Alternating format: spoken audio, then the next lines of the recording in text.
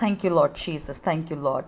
As we enter now into the segment for the word for today, hallelujah. Thank you, Jesus. My topic for today is about the Good Shepherd. Hallelujah. And my focus today is about one of the greatest psalm which David has written is the Psalms 23. So before I want to come to Psalms 23, so I would differentiate between a shepherd, that why Jesus was called the Good Shepherd, why there is good added before the word shepherd. Hallelujah. Now, if you go to the book of Lamentations, chapter 3, if anybody can just make notes, I would really appreciate on the chat box. Amen. So, if you go to the book of Lamentations, chapter 3, verse 21 to 22, it says, "This I recall to my mind, therefore have I hope. It is of the Lord's mercies that we are not consumed, because his compassions fail not." So in Christ there is always hope. His mercies are so much that we are not consumed by our sin, and his compassions would never fail. Amen. So what does a shepherd means? The meaning of shepherd, everybody knows about it. It's not a new thing. But what does a shepherd mean? A shepherd means protecting a group of animals or a herd of flocks. But what does a shepherd do? He protects his sheep from the attacks of the wolves and the other kind of animals. And the shepherd protects and keeps the sheep from wandering. And the shepherd takes care of the flocks or the sheep. So it escorts. The shepherd escorts. That means it protects, it cares, it safeguards. The shepherd is like a caretaker, always looking after the will and having a responsibility towards the sheep. A shepherd is also like a guard who protects and who watches over the sheep all the time. What do you mean by watch? Like keeping a close observation on the sheep. And also watching means that to recognize the skills, the talents, the gifts of the sheep. That's the role of the shepherd, to see what's best is in the sheep. Now, as I already said, that why the Jesus is called the Good Shepherd. Why just not a shepherd? Why a good shepherd? So for that we need to understand what it talks in the Old Testament about the shepherd.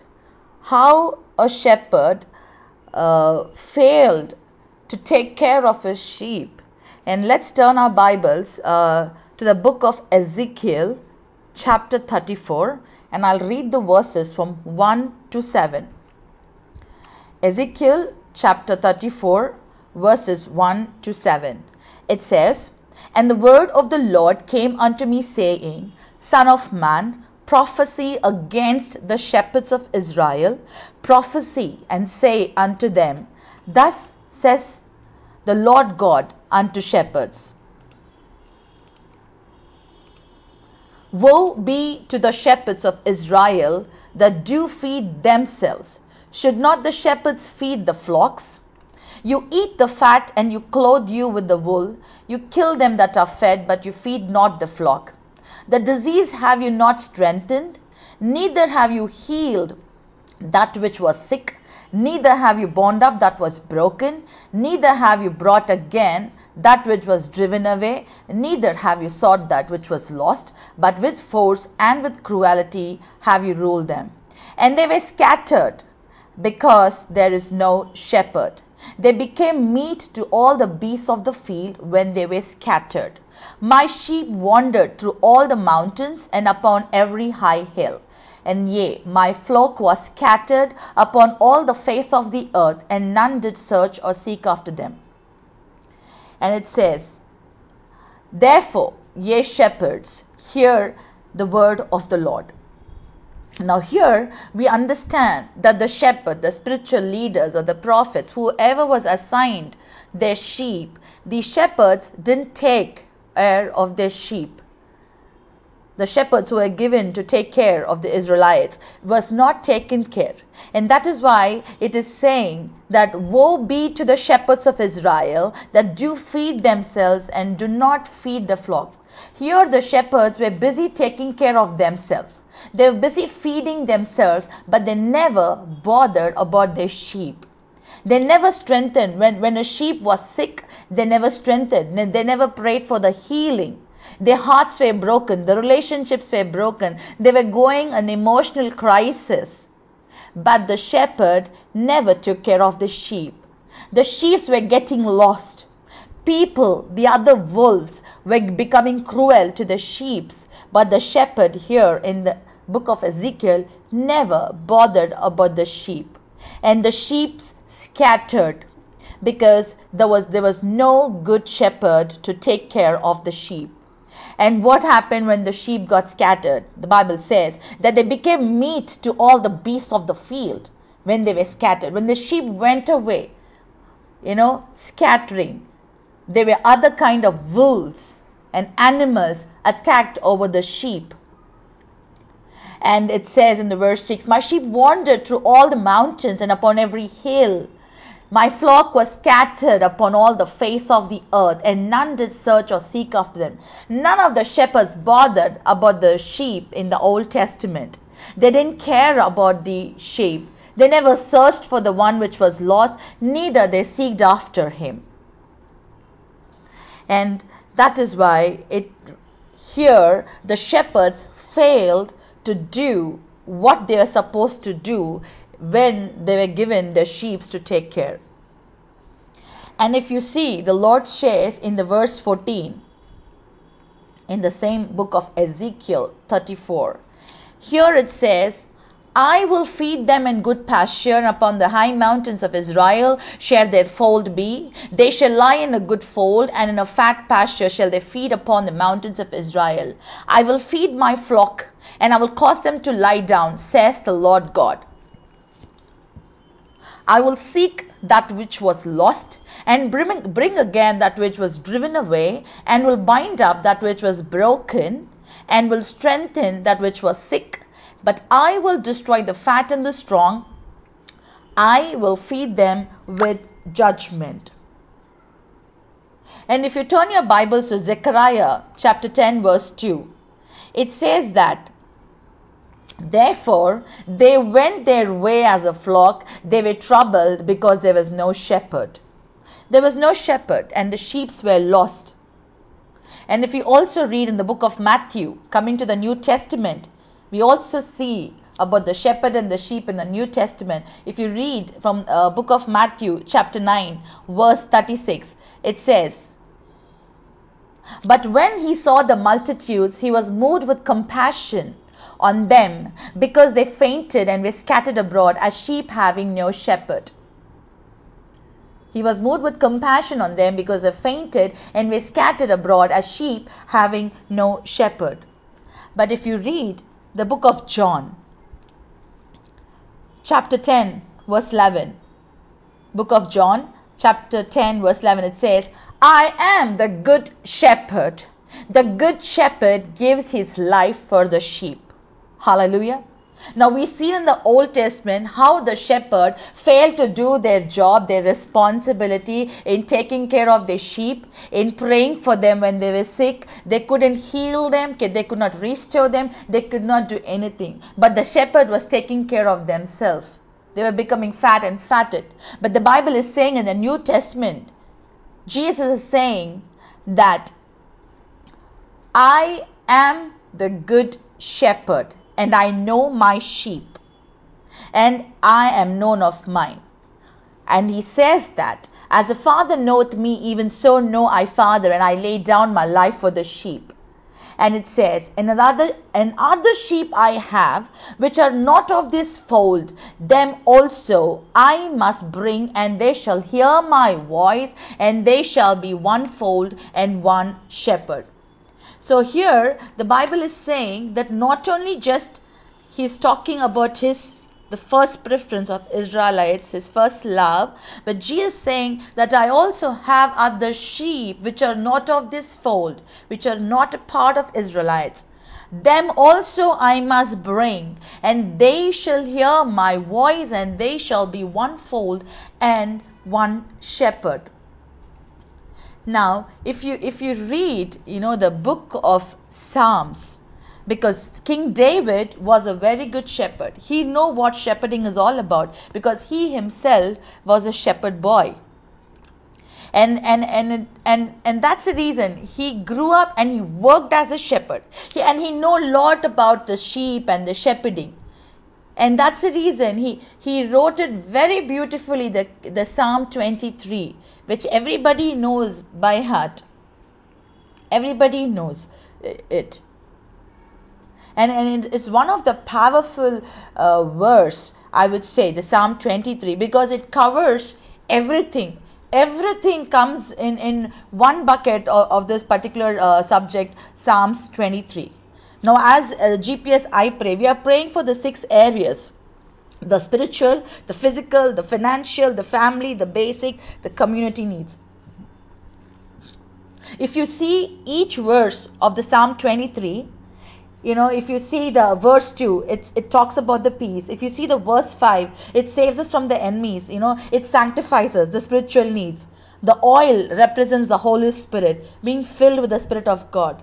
The verse 3, it talks about the healing. We are praying for the healing of our bodies, our sick bodies, And then it talks about the verse 1, the Lord is my shepherd, I shall not want, covering about all our basic needs, our provisions, and everything what is required for us. And it says, the Lord is my shepherd, Jehovah Rava, I shall not want, is Jehovah Jireh, the Lord my provider. He makes me to lie down in the green pastures. He leads me beside the still waters. It's Jehovah Shalom. The Lord is my peace. He restores my soul. He refreshes my soul. It's Jehovah Rapha, the Lord my healer. He is healing our soul every single day when you say this prayer of Psalm 23. He leads me in the path of righteousness for his name's sake. Jehovah Sidkenu, the Lord of righteousness. He's helping us that we walk in the path of righteousness. Hallelujah. Even though I walk through the valley of the shadow of death, I will fear no evil, for you are with me. Jehovah Shammah, that is. The Lord is present. He's present everywhere. Your rod and your staff, they comfort me. It says Jehovah Ezer, the Lord is my help. You prepare a table before me in the presence of my enemies. It's called the Jehovah Nissi. The Lord is my victory. We have Jehovah Jireh, Jehovah Raha, Jehovah Shalom, Jehovah Rapha, Jehovah Sidkenu, Jehovah Ezer, Jehovah Nissi, the victory. And then it says, you anoint my head with oil, Jehovah Kadesh, the Lord my holiness, my sanctification. My cup overflows. It's Jehovah Manna, the Lord is my portion. Surely goodness and mercy shall follow me all the days of my life, and I shall dwell in the house of the Lord forever. It's Jehovah Shelek, the Lord my inheritance. Everything is covered in the Psalms 23. Everything is covered. When it says, the Lord is my shepherd, it helps us to find food, water, work, whatever you need in your daily life. He protects us from evil, being a good shepherd. And he is so guarding us all the time. And the second line says, I shall not want.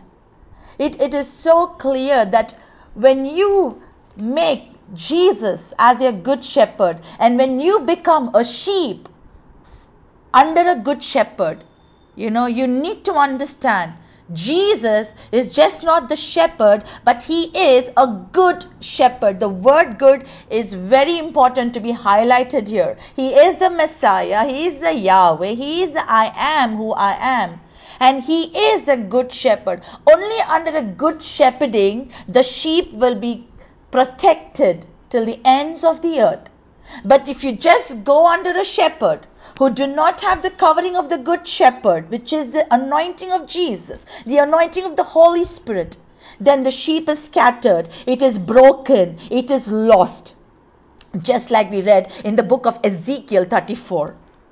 And here it says, I shall not want. When you make Jesus as your good shepherd, you will never see lack in your life. Hallelujah. You are being taken care of everything. It will be okay no matter you find situations in your life, but you will be absolutely fine in health, in money, in all things. You will never lack. It just does not talk about your physical food or your just your daily basic food, but it covers I shall not want. You will never lack in any circumstance of your area. Or you can talk about your 6 areas, which is a 6 areas where the person needs. You will be covered under that entire bucket of I shall not want. And it says that he makes me to lie down in green pastures. As a sheep, you require a plenty of green pastures, which is to gaze upon, to eat upon. That means the Bible is saying here that God will provide all your food and other needs. He will put you in the green pasture. That means you are there, settled on that green pastures. So that there's plenty of room to eat. There is never a lack. So that you will never ask God, Lord, give me food or give me this. Because you are already on the green pastures. You are already on the green pastures. So there will never be a want of it, church. This is a very powerful verse. Everybody knows. If you meditate even 1,000 times a day, trust me, you will experience the power which is there in the Psalm 23. Because it says that when you're in the green pastures, it's just not only giving you a food to eat, but God is providing a nourishment for your body, for the mind and the soul, and wholesome. It's appetizing. It is actually appetizing. And it says that you don't have to struggle to make your ends meet. You will never fall under struggle. Hallelujah. You will never fall. Because the good shepherd, will lead you into green pastures. That means everything will be perfectly fine in the sight of God. You are under perfection. And then it says that he leads me beside the clear waters. The living waters is a sign of love, peace, harmony. It's a grace. You're always there under the presence of God. And it says he restores my soul. He restores my soul. He refreshes my soul. That means the Lord knows, the good shepherd knows that your soul is weary. Your soul is drowned on. It's been drained out. You are tired in your soul. You are devastated in your soul. You are disappointed in your soul. You are crushed in your soul. And that's what the good shepherd's work here is, to restore your soul. He will restore your health and joy. He will bring back that comforting to your soul. He will bring back that comfort to your soul. And that's why the Bible says he restores your soul. So, your soul consists of your emotions, your feel, your decisions. And it's a wonderful promise that God will restore your soul. It's restore means it is to bringing back into existence or use.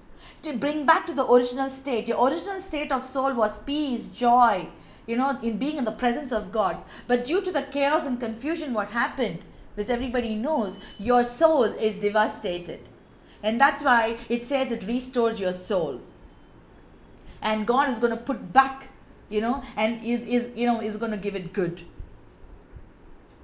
Because when David says God will restore our souls and our lives, I believe that, it's where God is going to bring back to that condition where God had a good plan for our spirit, soul and our body in the time of our birth. But Satan attacked us. We all know that. What happened in the Garden of Eden? The Satan attacked us and everything became a mess. And that's why the Bible is saying that he restores our soul. Only Jesus can restore that, church. And it says he leads me in the path of righteousness for his name's sake. It's a healing process that's happening, and it's not easy to be righteous with the Lord. Because we get trapped into the sin, we get disturbed, we get tempted, lot of things happens, but He leads us in the path of righteousness for His name's sake. It's His name's sake. For Jesus' sake, He will make His children righteous, not for anybody else. And we need to be confident in this, that God leads us in the path of righteousness, uprightness, and He will make sure that we're in right standing with Him. And He will make every path right to us when we walk in the path of righteousness. And we need to learn to be right standing with God. Hallelujah. Though I walk through the valley of the shadow of death, I fear no evil, no, for Thou art with me.